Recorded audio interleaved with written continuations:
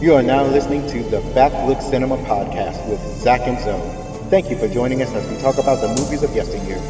You can reach us on Instagram, Facebook, or Twitter by searching for Backlook Cinema. Check our show notes for more info, and now, let's get it in. Hi, this is Zach. And this is Zoe, and thank you for joining us right here at the Backlook Cinema Podcast with Zach and Zoe. And this is the 12th episode, and the movie we saw today was... A Soldier Story. A Soldier Story. That's what I'm talking about. Just heads up, we are recording this podcast on the Reverend Dr. Martin Luther King Jr. birthday, the holiday. Happy Dr. Reverend Martin Luther King Jr. birthday, Zachary. Yeah. Normally, if I was in school, I'll be out of it because, celebration time. It is a holiday. That means no school. Yeah, it's a holiday, and on this day, they say that it should be a day of service, that we should do something for somebody, we're serving people. I didn't do any of that. I know I should have, and I plan on getting into it one year, but it didn't happen this year. So the reason we started this show is to strengthen bond between father and son. I, Zoe, and my son Zach watch movies that I love when I was growing up in the 70s, the 80s, and the early 90s. And then we get Zach's impression on these great movies. Also, you can get t-shirts, hoodies, mugs, face masks, and a bunch of other items at our website, backlookcinema.com. Also at backlookcinema.com, you can leave us direct feedback, comments, suggestions, questions. It's right there for you. Just go ahead and leave some feedback at that website. And please, if you like our show, then rate and review us on Apple Podcasts or whatever podcast app that you might be using.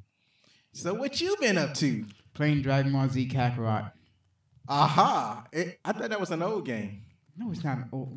Came out, I think, 2016. Don't remember. Not 2016, no. 2018, 2019. One of the 2 years. Well, that's video game years. That's old. It's not that old. That's old, man. Haven't you played that game before?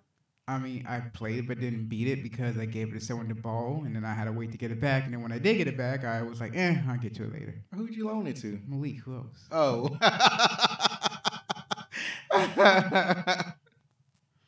And right now, I'm on the part where Gohan is trying to find out who he is after his father sacrificed himself, and he beat Cell, so I'm on that part. And then after I'm done with that, I'm going to be when Gohan is basically an adult. So this is like a story type thing, like an RPG thing. Yeah, it's just an RPG story. So you start from the beginning of Dragon Ball Z, where Gohan gets kidnapped by Goku's brother, all the way down to Kid Buu. Okay. I gave you a homework assignment. You remember what that was? No, I don't. Exactly. The reason why I don't remember. I remember I said, I need you to listen to Queen Latifah. Oh, yeah, and I didn't because I forgot about it. Oh, okay. Well, let's move on that. I know you don't listen to a whole lot of music, but get to moving on that. I'll try. What's the last song or album or whatever that you listened to that you can remember? I don't know. Don't know. When's the last time you listened to music? Like a week ago. What's wrong with you? Well, that's not too bad. You don't remember who he was? I see you wearing a Slipknot t-shirt. I mean, that doesn't mean anything. I think it was one of the Linkin Park albums. I can't remember. Okay, all right. Yeah, I like Linkin Park. That's a good group. I should just stop messing with my hair. I might pick that up on the mic. So, let's see. So is that all? That's all. Oh, okay. Because I saw you was playing SpongeBob earlier. Yeah, that's just a game. That's not what I did last week during the weekend. That was just a few hours ago before you had me watch this movie that I didn't want to watch. Oh, okay. All right. Cool. So, let's see. What did I do? So I mentioned music. So I've been trying to listen to a lot. Actually, I listen to a lot of music because sometimes I need it to keep me awake at night. Because that's when I primarily work at night, and sometimes music is the only thing that can keep me awake. So just listen to a lot of R&B from the 80s, and then moving up to current music today. And there's some people that'll be like, man, they don't be singing no R&B music today. Man, there is some R&B music out there if you just pay attention. You ain't even got to look hard for it, especially on the female side. You got Ella May, you got Queen Naja, you got uh, all these great artists. I'm trying to think of Jasmine Sullivan. That's one of my favorites. That's from recent times, and she just got a new album out called Hotels. Ho has a non-traditional spelling, but you get the idea.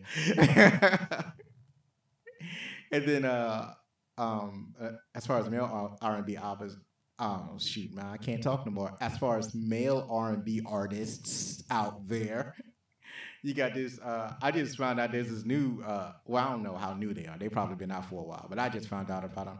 It's a Canadian duo. They call themselves Division, but it's it's spelled DVSN and it's pronounced Division. So they're being all creative and stuff.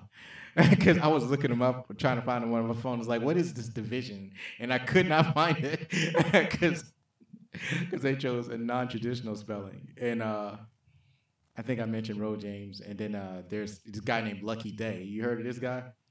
No. He did this song called Roll Some More. And I'm like, yeah, that's the vibe I'm looking for.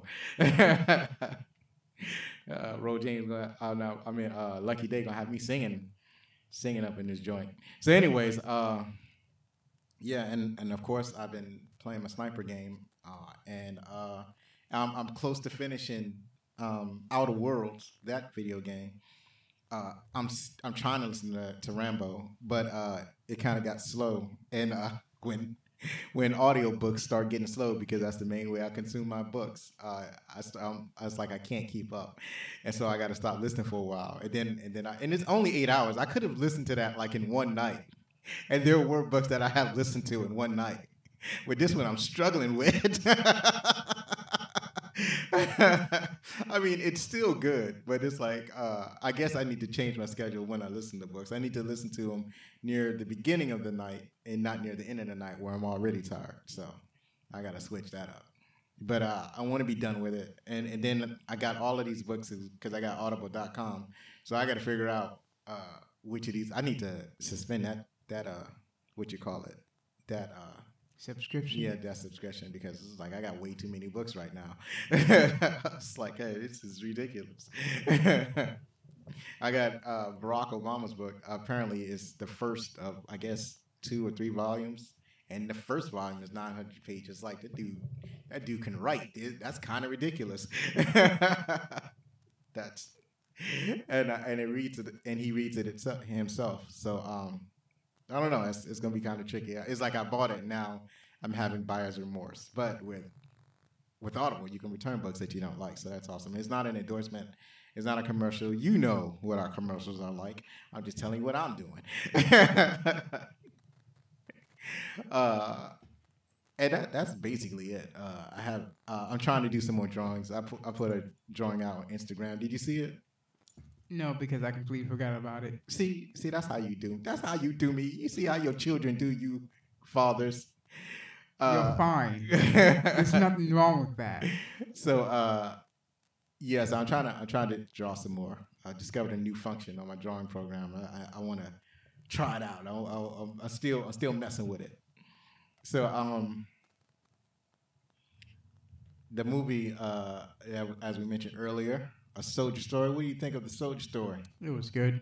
Yes, it was one of my favorite movies growing up, because it's Martin Luther King Jr.'s birthday, and the whole thing is with the civil rights movement and race relations. I thought I decided we could watch a movie that talked about race that didn't necessarily have to feature Martin Luther King Jr. So I chose A Soldier Story, and the synopsis, written by Anthony Hughes, goes as such.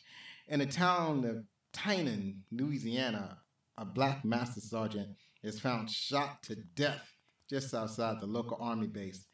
A military lawyer, also a black man, is sent from Washington to conduct an investigation, facing an uncooperative chain of command and fearful black troops. Captain Davenport must battle with deceit and prejudice in order to find out exactly who really did kill Sergeant Waters. So this was released November 2nd, 1984, by Columbia Pictures. It grossed over $21.8 million on a $6 million budget. And it had rave reviews. Like, everybody liked this movie. Everybody who saw it. Now, obviously, it wasn't like a super blockbuster, like an action movie or nothing like that. But it did pretty good. Made more than twice its budget, and everybody who saw it really liked it. So this movie, starring I left out one of the most important. He was one of the most important characters. The actor I hadn't seen before or since, but he was one of the most important characters, and that was the actor that played CJ. So, but I'm gonna start with the main man, Howard E. Rollins Jr. He played Captain Davenport, and I know him. Folks my age, we know him better from In the Heat of the Night, the TV show with Carol O'Connor, and he's basically one of the most impressive figures in this movie. What'd you think of Henry E. Rollins Jr.'s acting? He was really good with his acting. Yes, he was good. What about the character he played? Also really good. Yeah, he's basically inspirational. That character is like, I want to be like that man when I grow up. That's the type. You see, he's trying really hard to set a great example of a human being in that movie. So I'm trying to talk and scroll on my phone at the same time. Not the best practice. That is actually bad practice. But I'm trying to find this particular actor because I didn't put that particular actor in my notes. Okay, I found him. So let me go down the list. Adolph Caesar as Sergeant Waters. He was So he played the sergeant that got killed. He's actually a master sergeant, and he was also in The Color Purple. He's also been in a bunch of different shows and movies and whatnot. But I only know him from a few examples. But he is a powerful actor. Art Evans. He played Private Wilkie. Do you remember Art? Oh shoot, I can't talk no more. But you can't. No, I don't remember him. I'm not good with faces like that. So you don't remember what he looked like from the movie Art Evans? He played Private Wilkie. No, I don't remember what he looks like. He was a private he had white hair on top. Oh, him, the one that got his stripes removed. Right. So yeah. You remember him now? A little bit, not that much, but a little bit. I think I know what you're talking about because Die Hard 2. Right, he was in Die Hard 2. He was the one that got shot when he went to go repair something. He wanted to go to one of the towers. Right. He was the one that helped. What's his name? I'm trying to think of the character's name. Not John something or other. He says John. That's it. Yeah. That's John. It's amazing. I can't remember the name of the Die Hard's main character, but he was the main guy that helped John out in solving the terrorist attack. So he was also Art Evans in Fright Night, which is definitely going on the list. No. David Alan Grier. He played Corporal Cobb. Us old heads remember him from In Living Color. Basically, he's one of the funniest people on the show. One of his characters in Living Color was similar to Saturday Night Live. It was a sketch show. So one of the things he played like a blonde blues man, always asking somebody about it. He wrote a song about it. He's like, I tripped on the sidewalk. I wrote a song about it. When here it goes. I was walking on the sidewalk, and then I tripped and I fell. Just why? Yeah, he's been in a plethora of many forms of entertainment in movies and films. But the thing that a lot of us remember most for is In Living Color. Robert Townsend, he played Corporal Ellis. So I know you remember this dude. Corporal Ellis was the dude that followed Captain Davenport around all the time. Yeah. He was driving him around. So Robert Townsend is a comedian. He's a director, actor, producer, et cetera, et cetera. He produced a lot of his own shows. So a lot of the things that he's appeared on is something like Robert Townsend Presents. But one of the things that a lot of us remember him for is Meteor Man. Not going on the list. Not a great movie, but I'm proud of him for doing. Oh, he did that. And he did. I think he did a movie called The Hollywood Shuffle. But I never saw that movie, but I heard that it was funny. But yeah, he's basically a huge figure in my childhood growing up. Denzel Washington. Who could that be? Some strange actor fellow. Denzel Washington. Who in the world heard of this guy? Huh? Do you know who that is?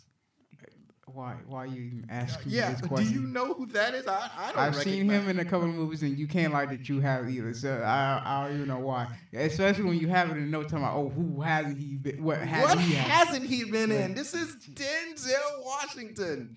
He's like the captain of acting. He's outstanding. He's everywhere. He's just prolific. Just a few of his credits. The Book of Eli, Training Day, for which he was awarded the Academy Award. And his character is Alonzo in that movie. You're real proud of that, aren't you? Yes, it's rarely do you hear that name. Yeah, I mean you hear the name Zachary in movies all the time, and Yeah, as a villain. or a good guy. It doesn't matter. But Alonzo, he was a villain in this movie too. But man, you rarely do you hear that. Do you know the second place I've heard my name? No, what? In the game that I'm playing right now, there's a minor character named Alonzo, and I'm totally shocked. Spelt the same way and everything. A lot of times they use a variation of the spelling, but it's spelled. I'm like, oh my god, there it is again. I'm popular again.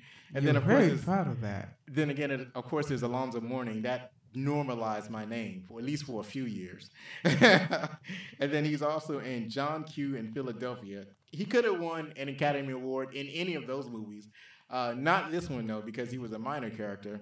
It should have gone to either Howard D. Rollins Jr. or no, maybe not him so much, but definitely Adolph Caesar. He should have won. He was nominated for one. He should have won, but you know, racism. So,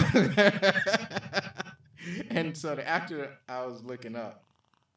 Hold on a second. He played C.J. Memphis. So his name is Larry Wiley, and I only wanted to mention him because he's one of the more important characters in this film. So this was directed by Norman Jewison. It's notable because he had a really hard time trying to convince somebody to make this movie. What was you gonna say? Oh, nothing. Oh, okay. He also did Jesus Christ Superstar, In the Heat of the Night. The TV show In the Heat of the Night was based on the movie In the Heat of the Night, which is probably based on a play, but I did not do the research for that. But that it was such a powerful movie that they continued it as a play. Moonstruck, which at one point I thought I saw, then I realized I did not see that movie. So like I know when I seen a Cher movie. Cher made a few movies earlier, like in the 80s. You know who Cher is? No. That she is more of a personality than anything else, but she's an actress and singer and probably a writer, probably a producer. But way back in the 60s, like in yesteryear, way before either of us was born, she was entertaining folks. She was part of the duo called Sonny and Cher. Later, Sonny and Cher broke up. And then she basically started her solo career. Sonny went into politics. And she started, she put out some albums. She did some acting. Do you remember that song, Do You Believe in Love? Have you heard that one? No, I haven't. The song that goes, do you believe in life after love? Stop. And no. You haven't heard that one? No. Okay. I don't believe I That have. was your but- second No. assignment. You don't have to listen to her entire thing. You don't have to go back and listen to Sonny and Cher. As a matter of fact, would not recommend it. But you could at least listen to that song. Do you believe in love? Write it down in your notes. It's stacked onto your other homework assignment that you did not accomplish. Like, you don't even have to listen to Queen Latifah's entire catalog. Just a few, like 5 or 6 songs. Like, just get to the part where it plays like the first 5 songs and then starts going onto like the playlist of what her songs represent. Then you can stop right there. It's like only 5 songs. And then Cher, just listen to that one song. Do you believe in life after love? I just wrote it. That didn't sound good at all. Good. Yeah, it didn't. Stop singing. So he also directed Norman Jewison, a movie called The Hurricane that also stars Denzel Washington. Not going in the list because I didn't see it, but it's a very powerful movie because it's about a boxer. I believe he was falsely accused of killing someone and got put in jail, but and basically it's about him mentally surviving in jail. And so I believe that Norman Jewison was so impressed with Denzel Washington, he was like, well, I got to get him in a movie. I need to direct Denzel Washington in a movie because the dude is awesome, because he was already impressed with Denzel with this movie, which was written by Charles Fuller based on a play that he wrote. That's some cojones right there. You write a play, that play is outstanding. It's like everybody loves it. So he was like, okay, I'm going to write the movie for it. But and it almost didn't get made. And music was by Herbie Hancock. You familiar with that? No. So Herbie Hancock, he also wrote songs. He wrote songs for various movies, like 137 shows and movies. His credit, he has some kind of writer credit.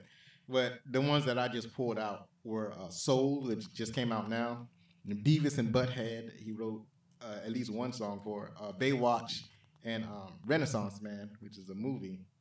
So the song that I remember him most for is it's like an instrumental song, but it's an instrumental song with a lot of electronic music.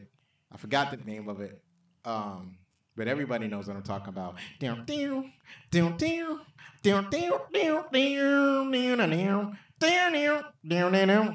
stop it, or something like that. I can't remember, but we love that song.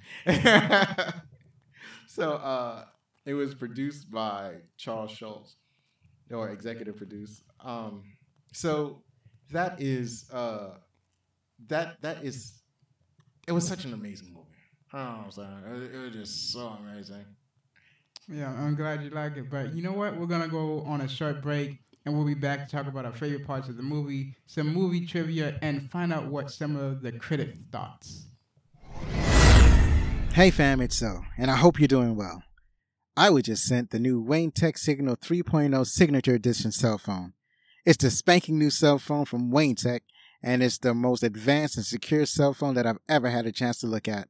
It's the one everyone's talking about because it's not just a phone. It's a mini tablet. While other phones fold open and close, the Wayne Tech Signal 3.0 SE has a scrolling screen. This is the tech everyone's been talking about and waiting for. You can use it as a regular cell, and you can unscroll the screen to the size of a small tablet. The main difference between the Signature Edition and the regular Signal 3.0 is that the Signature Edition is slightly bigger. It has a macro camera that isn't available on the regular Signal 3.0, and it has Bruce Wayne's signature embossed on the back, although there's a rumor that a special extremely limited edition of the Signature will be personally signed by Bruce Wayne himself.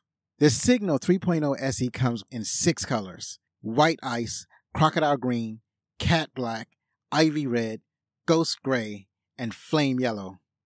Check out these specs.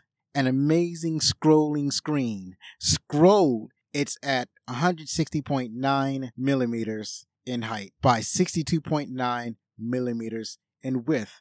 Unscrolled, it's 160.9 by 117.9 millimeters, and that's the width. It's almost twice the width. It comes with a 5,500 milliamp hour revolutionary carbon nanotube battery that lasts for a full 3 days. Fast charging 80-watt power brick is available, although you probably won't need it as long as the charge lasts.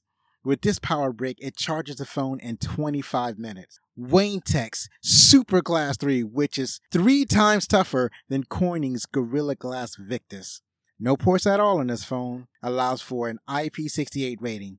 Completely dustproof and waterproof. So that also means wireless charging, wireless earbuds, under-glass fingerprint reader, sound conducting glass if you want to play your music out loud.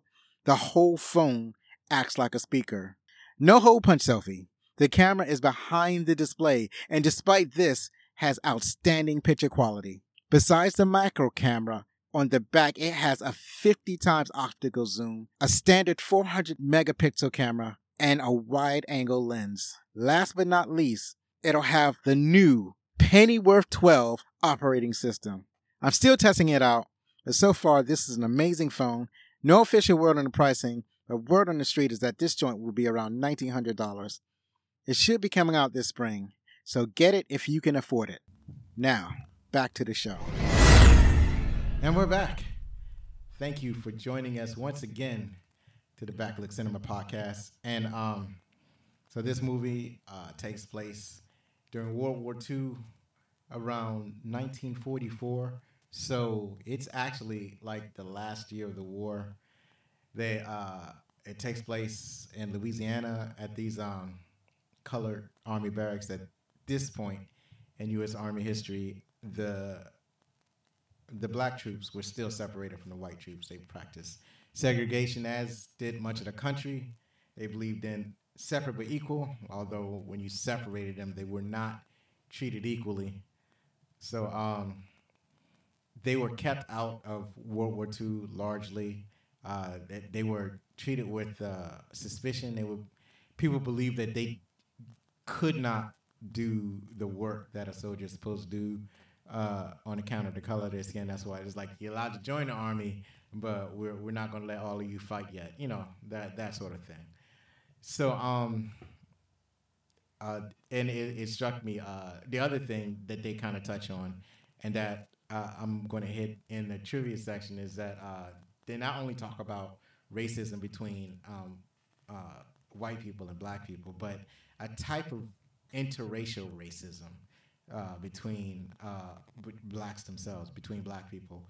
So nowadays we have what we call colorism, where we look where you got some people, you know, they look at the skin tone of black people, and there's sort of a kind of interracial tension or you know, discussion or whatever in that aspect. But in this movie, they explore a type of racism where you have people that are trying to emulate what they think white people want to see, and they see another person who may not be literate or may be less educated, and they say, well, that person is a throwback, and we don't need that type of person anymore, and we need to erase that person. We need to get rid of that type of person. So that is the type of interracial racism that this movie also addresses. So this is a heavy drama. Because let me ask you something. You liked Hunt for the Red October, didn't you? Yeah. So that was some drama. Although it has some action element, it is a lot of suspense.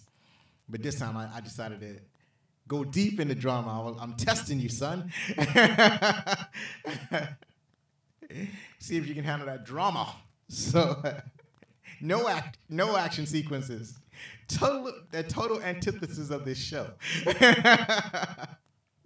But this is one of the ones I thought about. I was like, you know what? We need to explore this. We need to talk about this. So let me ask you, what was one of your favorite parts of the movie? Let's see, the couple of scenes where you see the captain walking around and everyone just staring. I'm like, is he really a captain? This man's black and he's a captain? What? Right. And including with the white people, they just look at him like, they must have lost their minds making this man a captain. Who gave this man the captain uniform? No one should give that man a uniform. He's black. That's not allowed. Right. That was at the very beginning of the movie too. Another good one was when he got into a Jeep. What is? Yeah, that's a Jeep. You are correct. It is called a Jeep. When that's where Jeeps come from. Where who was it? I think it was Ellis. Ellis? Yeah. What you talking about?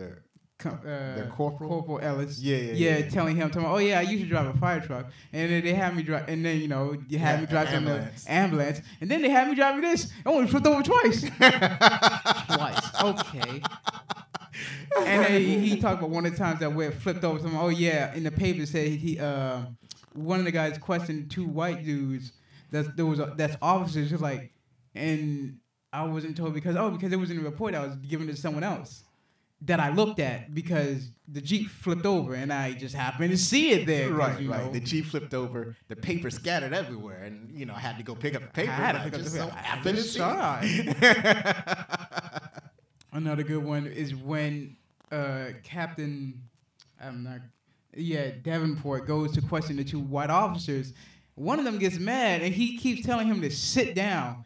And he's getting very agitated. Like, I can definitely see that. White man not liking how there's someone above him who is black giving him orders, and he can't do nothing about it. Right. He wants to so bad. He wants to, but he knows he can't because he knows it'll be written down by the other captain. That is there. That is white. Right. That was the intent of the. See, he got his. Okay, here's one of my favorite parts. So he goes to the colonel, who's in charge of the whole base, to get permission to question the white officers. So the colonel is very reluctant, but at the end he says, okay, you can do it, but you need to have a white officer there present with you. And I think it was kind of twofold. One was that he didn't want the officers to feel like they're being told what to do by a black officer, even though the black, Davenport, the black officer, he basically had the authority to question him and whatever. And he didn't want to feel that like his officers had to do what he said. So he sent the white officer kind of as backup. And it's like, well, you don't have to do what this black man says, but you do have to do what this white man says. So that was kind of the intent. And also, I think his side content, his other motive was to basically to give Captain Davenport necessary backup because, and it's almost the same reason really, and he wanted he wanted to he felt that the white officers was going to get unruly, so that's why he sent Captain Davenport that backup. So and that's leading up to your part. What are the things you got? I would say this the entire investigation of him listening to the stories to puzzle on who could have done it, on who hated him so much, or what was the necessary cause for it. Yeah, how they put the movie together was really nice. That was really good because it's like, it had to be the Klan. Nah, it can't be the Klan. Then it was the two white officers. Really? Yeah, because remember, they said they drove up, left them on the road, and then went away. It's like, it could be them because they would have the motive because of the way the guy talked back to them. I was like, that could be a reason. It's like, no, that can't be right. Especially when they told us that they didn't have any. What happened was. I forgot what gun they had. It was a 45. Yeah, so 45. So what happened was, they were coming from an exercise where they had guns and ammo or whatever. So they saw the sergeant. They beat up the sergeant, and they were saying, well, we couldn't have killed them because no one had ammo for that particular mission. No one had that particular type of ammunition. The master sergeant was killed with a 45, but nobody on that team had a 45, so they could not have killed him. And so his backup, I forgot. I know his first. I can't remember his first name. Charlie, I think it was. Yeah, his first name was Charlie. So anyway, he said we should charge him. He's like, no, let him go, because he knew that if they say that they didn't have any ammo, then there's ways to back it up. There's gonna be paperwork.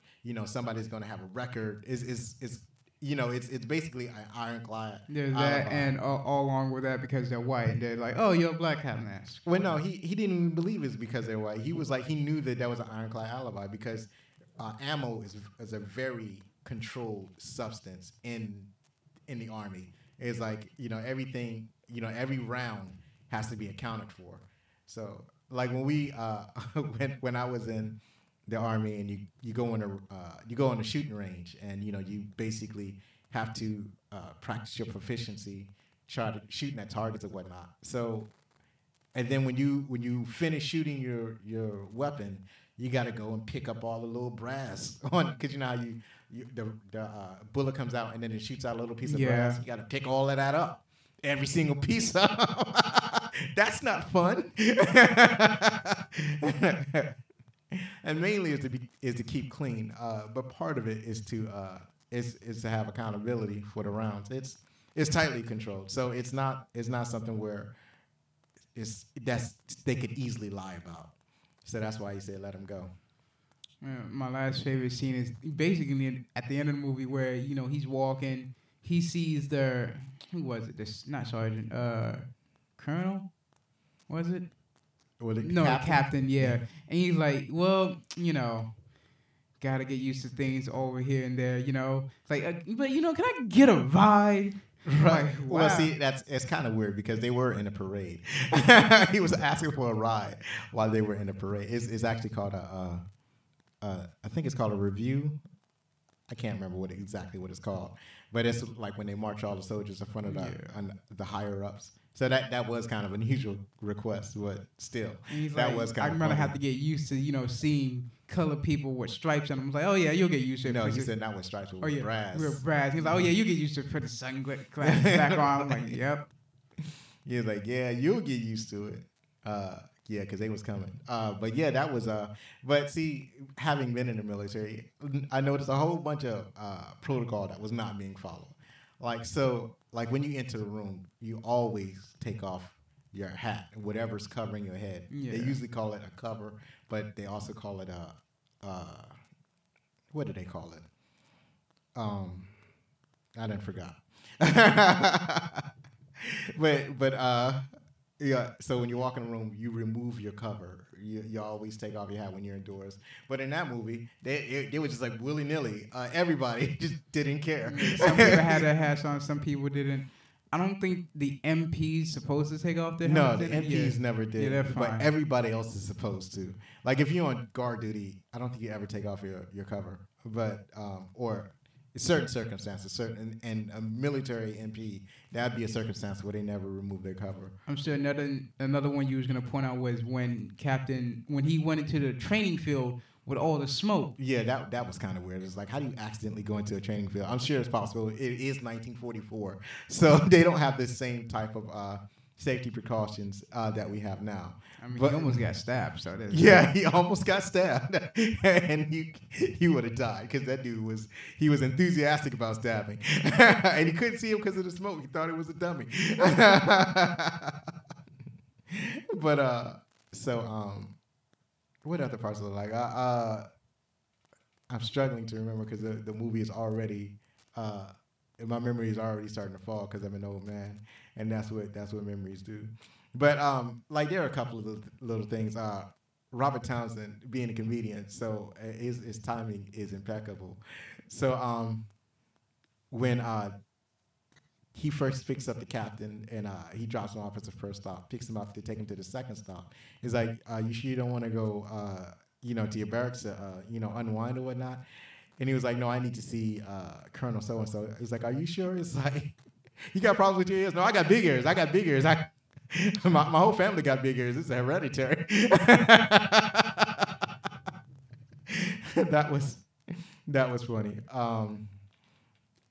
I'm skipping around. So at the very end, when they finally caught the perpetrators, first they caught Private Smalls, and then and Private Smalls, he was like all sniveling and snobbering. It's like, "Who did it? Who did it? Did you shoot him? Did you shoot him?" It's like, no, it was Peterson, So, and then they caught Peterson. Peterson kind of looked at him and was like, "You told it, didn't you?"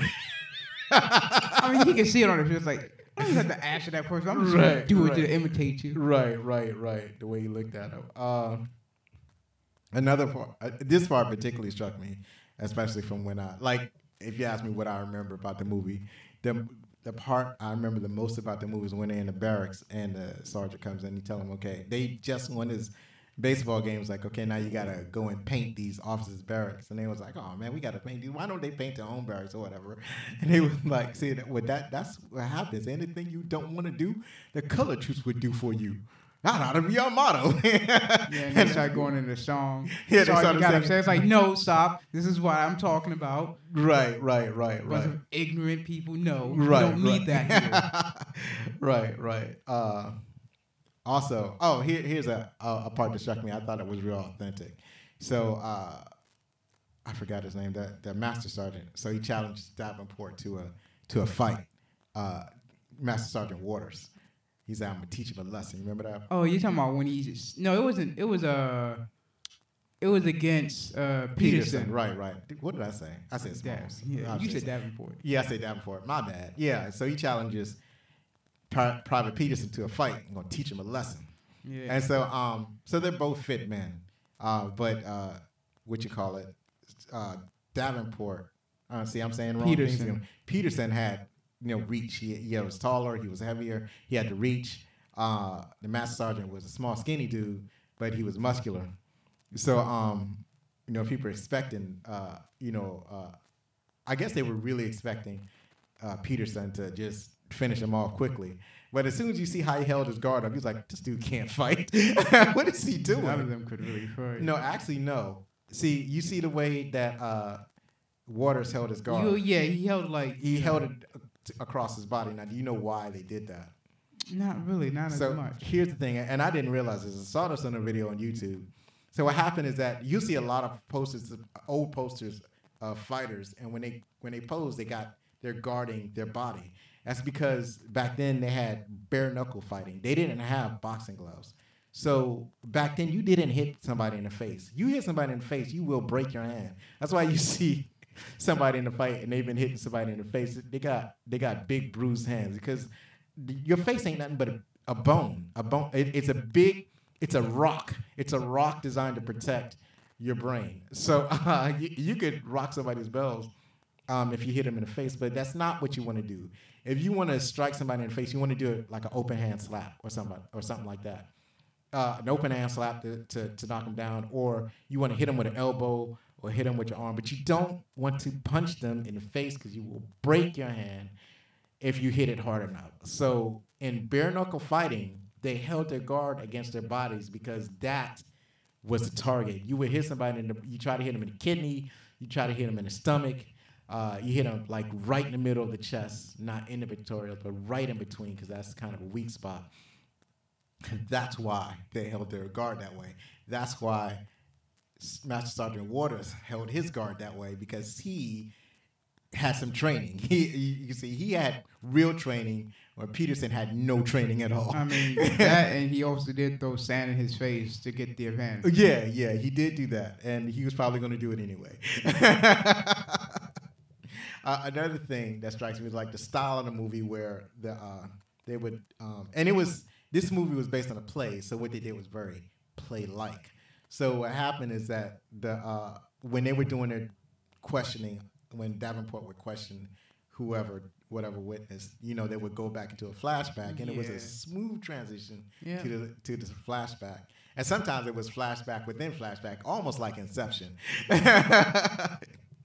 So, like when he was talking to the piano player, I don't remember his name, talking to the piano player, and the piano player would give his testimony, and then he would go into hearsay about what somebody else did with somebody else. Yeah. So, no, actually, I'm getting it mixed up. He was talking to, not the piano player. He was talking to that dude that was like, whatever you don't want to do, the Color Troops would do for you. That dude, David Alan Grier's character.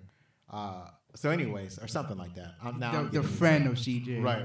So anyways, I'm getting way into the weeds. So anyway, what happens is that, he, the way they go into flashback, I really like that style, how they transition in that way. And then one of the most striking things is that, like when they first question that private, with the white hair. Yeah, that had his stripes removed. Right, the one that lost his stripes when Waters took his stripes. So when he first talked about Waters, it was basically in glowing terms. It's like, oh, he was a good guy. I can't see why anybody would kill him. He was a nice guy. And then in the flashback, you see him talking about CJ. Oh, CJ's a nice dude. Everybody likes CJ. He's a good man. That'd be C.J. Memphis, the guitar player that can barely read and write his own name. And then when he tells the truth at the end of the movie, he tells the truth. He's like, nobody liked him. He took my stripes. I hated that man. He's like, I worked 10 years for that stripes. It's like for something that I did, you would give him extra duty or something like that, but you wouldn't take his stripes. I mean, that was like above and beyond. Yeah, what is the type of guy that would basically like, oh, I'm gonna do this so I can get more power. Right. And they're both kind of that way, but I think the sergeant with the white hair, well, the private with the white hair, he was a sergeant. He had more respect for the men, and Waters seemingly did not. So he told the truth, and then in a flashback, you see Waters' true nature, and basically, and when I mentioned the kind of interracial racism, that he considered himself like he was uneducated. He educated himself, or he worked hard to be educated, and based off of how he was raised by his father, and he basically hated black men who were uneducated, which was common in 1944, especially if you grew up on a farm. So he hated people like that, and he basically wanted to punish them for being the way they are. So and so when you see his true nature, and then it's like in this particular scene, he's talking about CJ, and then the whole scene goes dark. Like first, you see CJ in the background. You notice that? Yeah, he's in the background. He's looking in the mirror. You can see his reflection. The whole entire it starts slowly fades, but where you only see his face, and it looks like he's looking at the camera. It's no longer just a reflection at that moment. Right, and that's basically that's his soul. It's like, what do you know? What's going on here? You got something on your shirt. Oh, okay. It's a hole. No, it's like, oh, goodness gracious. Okay. Well, that's gone. So, anyways, okay, that's taken care of. So, anyways, that was his soul right there, and then it pulls out. So it kind of showed, and I like the way it showed different aspect of when they were going through the flashbacks. So that was it was just impactful. I'm gonna use that word. It was an impactful movie. So let's go into some of the trivial elements of the making of this movie. Director Norman Jewison said of Denzel Washington in his autobiography titled "This Terrible Business Has Been Good to Me." The camera loved Washington. He was intelligent, rebellious, totally confident, and spectacularly talented. He was also confident. He often thought he knew more than the director, but he watched and learned. He never believed the film was going to work until after he saw it finished. He didn't stop being above it all until he saw the film with an audience and realized it worked. Another thing about this, you'll see why later on in the trivia, why he thought he knew better than the director. But also, Denzel Washington just had that swagger, especially in his younger days. Just the way he walked, just the way he looked at people, the way he turned. He just had an enormous amount of swagger. The only actors, Adolph Caesar, Denzel Washington, and William Allen Young appeared in both this film and its original Negro Ensemble Company off-Broadway theater production in New York City. So that's why he knew more. Where he acted as though he knew more than the director is because he was in the original play. I was in the original play. I know what to do. Right. But he's not the director. You need to fall back. The film music score was interpretative, impromptu. Let me get that word for you. Interpretative, impromptu. Music entirely improvised by Herbie Hancock, along with around half a dozen other musicians. So, what books did you read this week? I don't even read books. Okay, you need to get into reading some books Good. No. and reading out loud. No, That's what no, you need to do. no, You need to. I don't like reading Let out me ask loud. Thank you something. so much. I remember what you call it. Your mom, she told me that you didn't like going over your grandma's house because your grandma would make you do math and read books. Exactly. That's not what the whole point was going over to the grandparents' house for. Right. It was to relax and have fun, but no. The funny thing is, your great grandmother that we all call Granny, she was not exactly like that. She would give us stuff to read, but she wouldn't be like, "Here, read this." She would just those were her gifts. She gave books as presents. I mean, she gave a lot of things as presents, but she wouldn't like force a lot of things on you. What she did force your cousin Tommy to play the piano. There was that. There's Tommy. But that's because he made the mistake of having to live with her along with his mother, and they lived with them for a while. So it's like, well, why are you in this house? You don't learn how to play this piano. But she wasn't really the type to force stuff on you like your grandma is. But she did give me like, I think one of the best gifts she gave me was because I guess she only gave it to me because she knew I liked to read, and I was into reading the Bible a lot. So one of the things she gave me was it was a book called The Book, and it's basically it was what do you call it? It was a modern language version of the Bible. So it's like, it wasn't "Thou goeth to the mooneth." It was he went go to the moon. It was written in plain English. So I read that book a lot. So she did do that. Anyway, back to the show.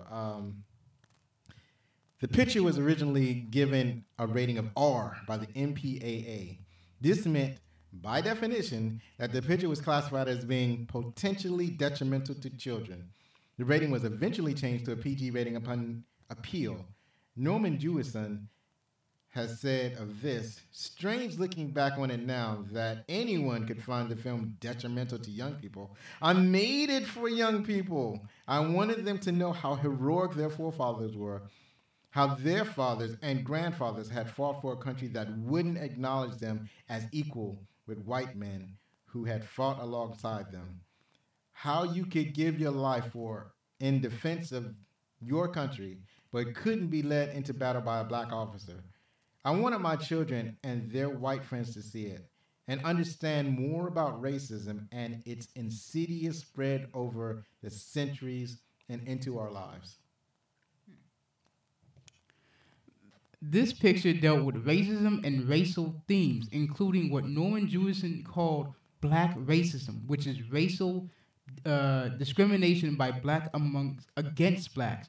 Jewison had previously examined the subject matter of racism in his earlier picture, In the Heat of the Night, that came out in 1967. That movie was nominated for 7 Academy Awards, winning 5 Oscars, including the President's Beast prestigious Best Picture. A Soldier Story, that came out in 1984, was also Oscar nominated for Best Picture, but didn't win.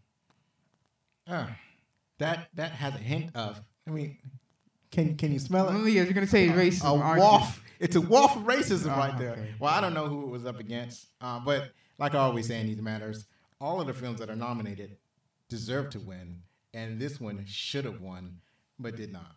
Samuel L. Jackson originated the role of Private Henson in A Soldier's Play, which was played by William Allen Young in the film version. Guitarist Larry Riley and singer Patti LaBelle wrote and performed their own songs for the picture. Okay. Patti LaBelle. Oh, LaBelle. Okay. LaBelle. Listen, I don't know how. You're ruining First my of all- icon over here. Listen, I don't know how some people say their names. Okay. Patti LaBelle is one of the greatest It singers. looks like it says LaBelle. our kind. LaBelle, like, okay. Well, you know, Don't the E is try. silent. Well, I can't tell. Can't believe your young millennial behind did not know who Patti LaBelle Yeah, because I didn't really listen to is. music like that back then when I was growing up. Now I didn't realize that was Patti LaBelle when I watched the movie. I recognize her now, but when I was growing up, she used to have these crazy hairstyles. And so when I saw her in the movie, I did not recognize her. And did I say that it was oh shit, I lost my place. Larry Riley. So he was what you call it? He played CJ. I'm 90% sure.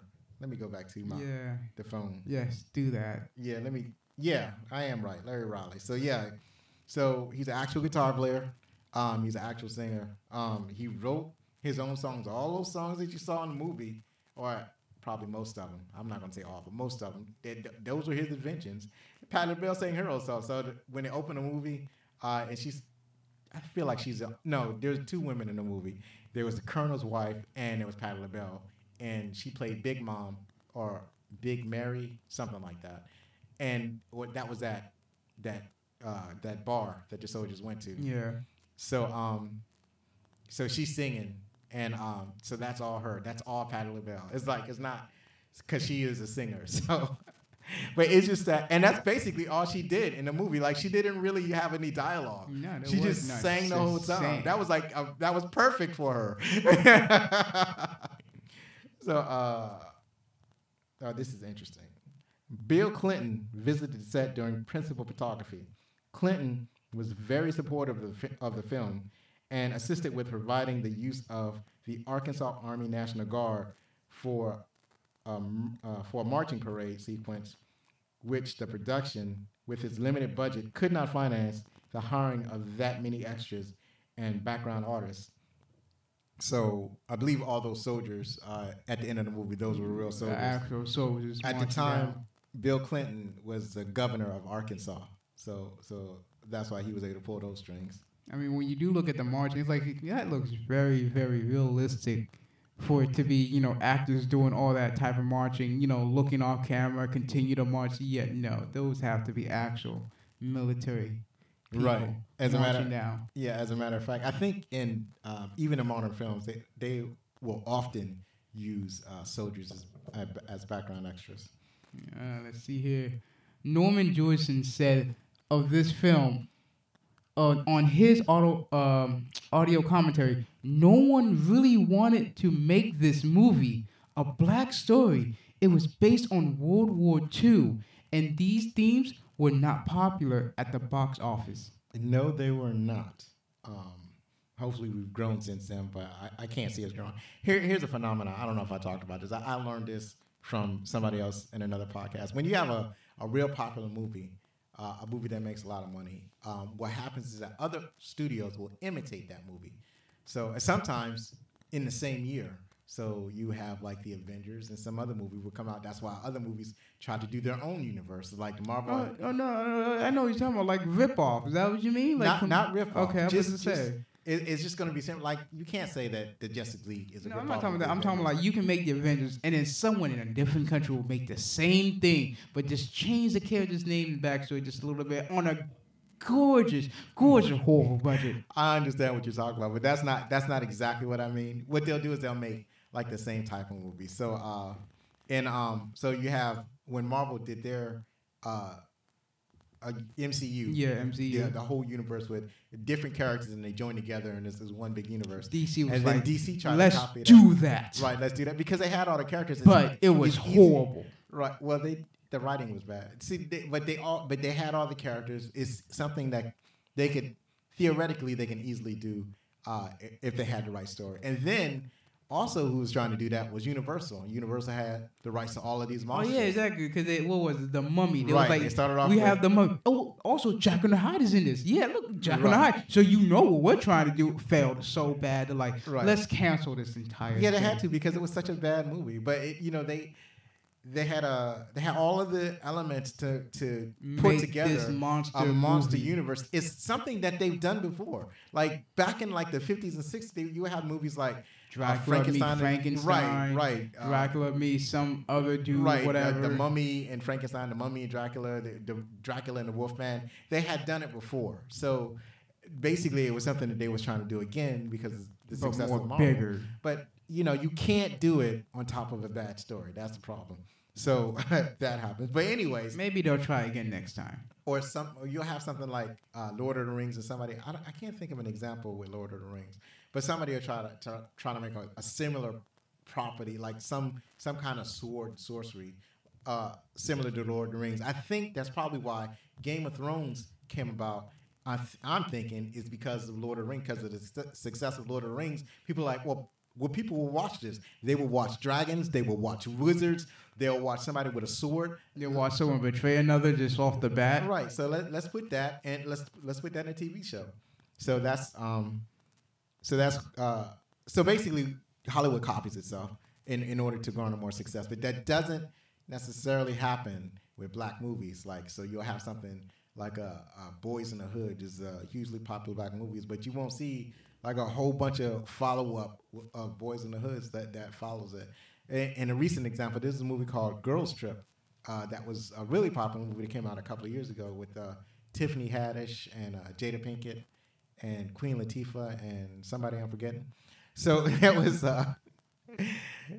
was usually, but you didn't see like a copy of that movie. You would expect other studios to copy that since it was successful, but you didn't see any follow-up copies of that movie. You might see a sequel to that movie, but you don't see any copies of it. So that's basically what.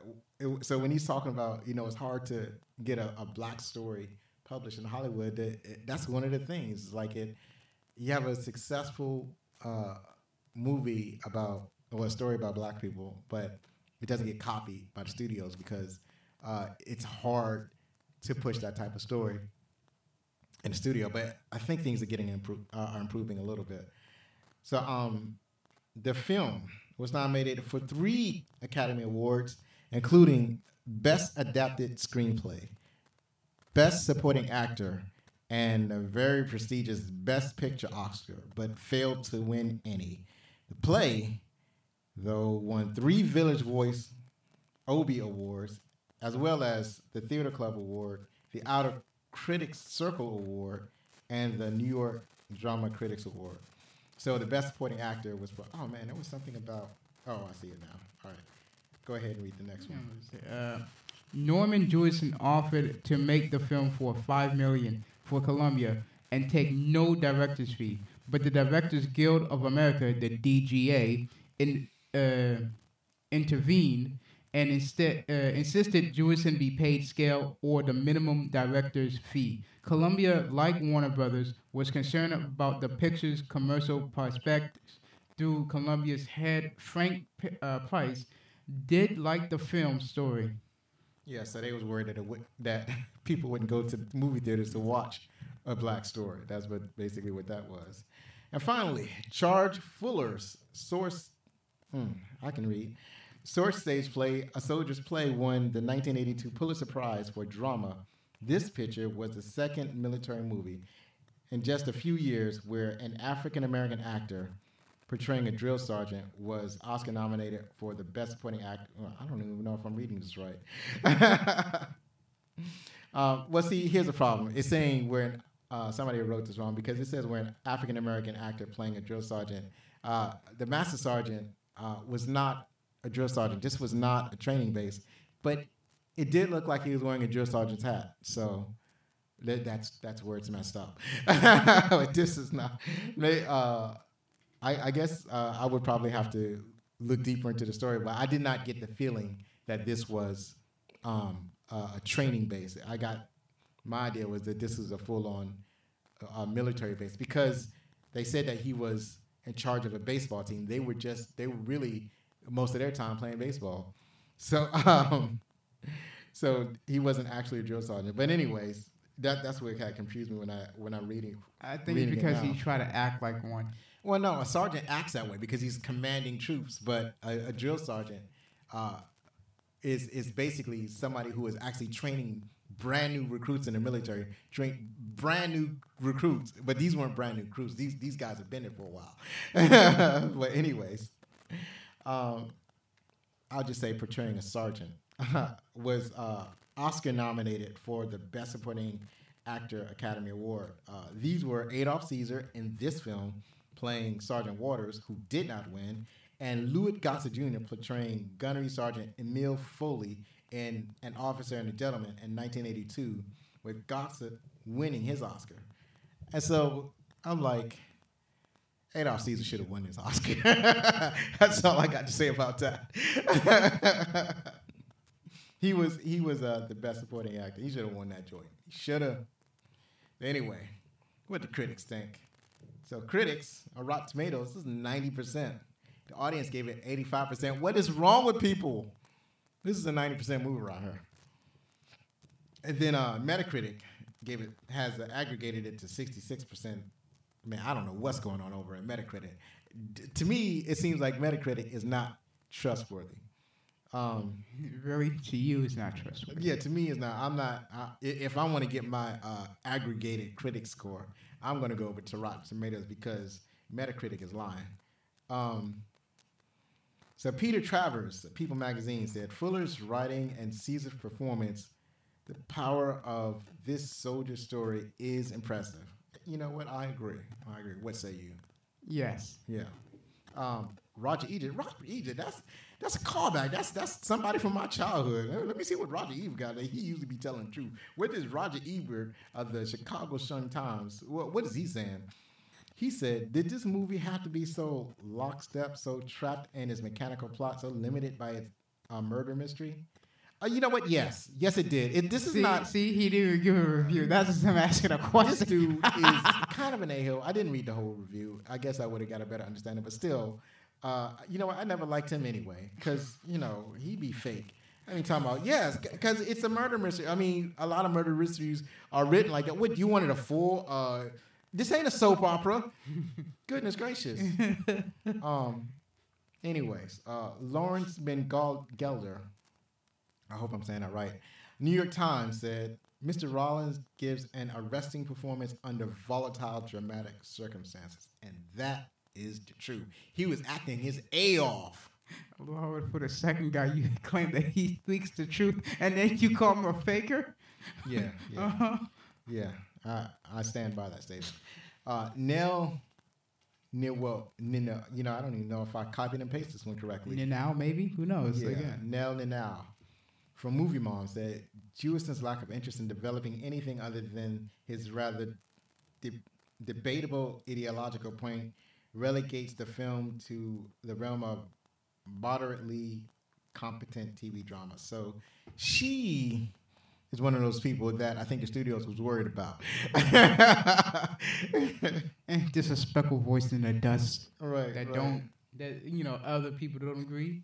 Especially when it came to the critics. She's one of the 10% of critics wanted to say something, come on, a debatable ideological point. She don't even know what she's talking about.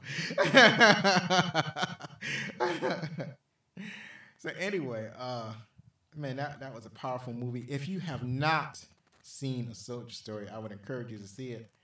I actually paid for the movie. I'm probably going to watch it again. I don't know. Maybe 5-10 years from now. I don't know. Yeah, you do I that. Get around to it. In the meantime, there's so many other movies to see. What was the movie we did last time? House? Yeah, it was House. So House, I forgot to mention, it's still available on Amazon Prime. So you can watch that for free if you have that. But I had to pay for A Soldier Story. That cut me to the quick. But I didn't even rent it. I paid for it. I paid full price because I was like, man, this movie is worth it. Really, it was that worth it? You paid full price? I paid full price. It wasn't even on sale.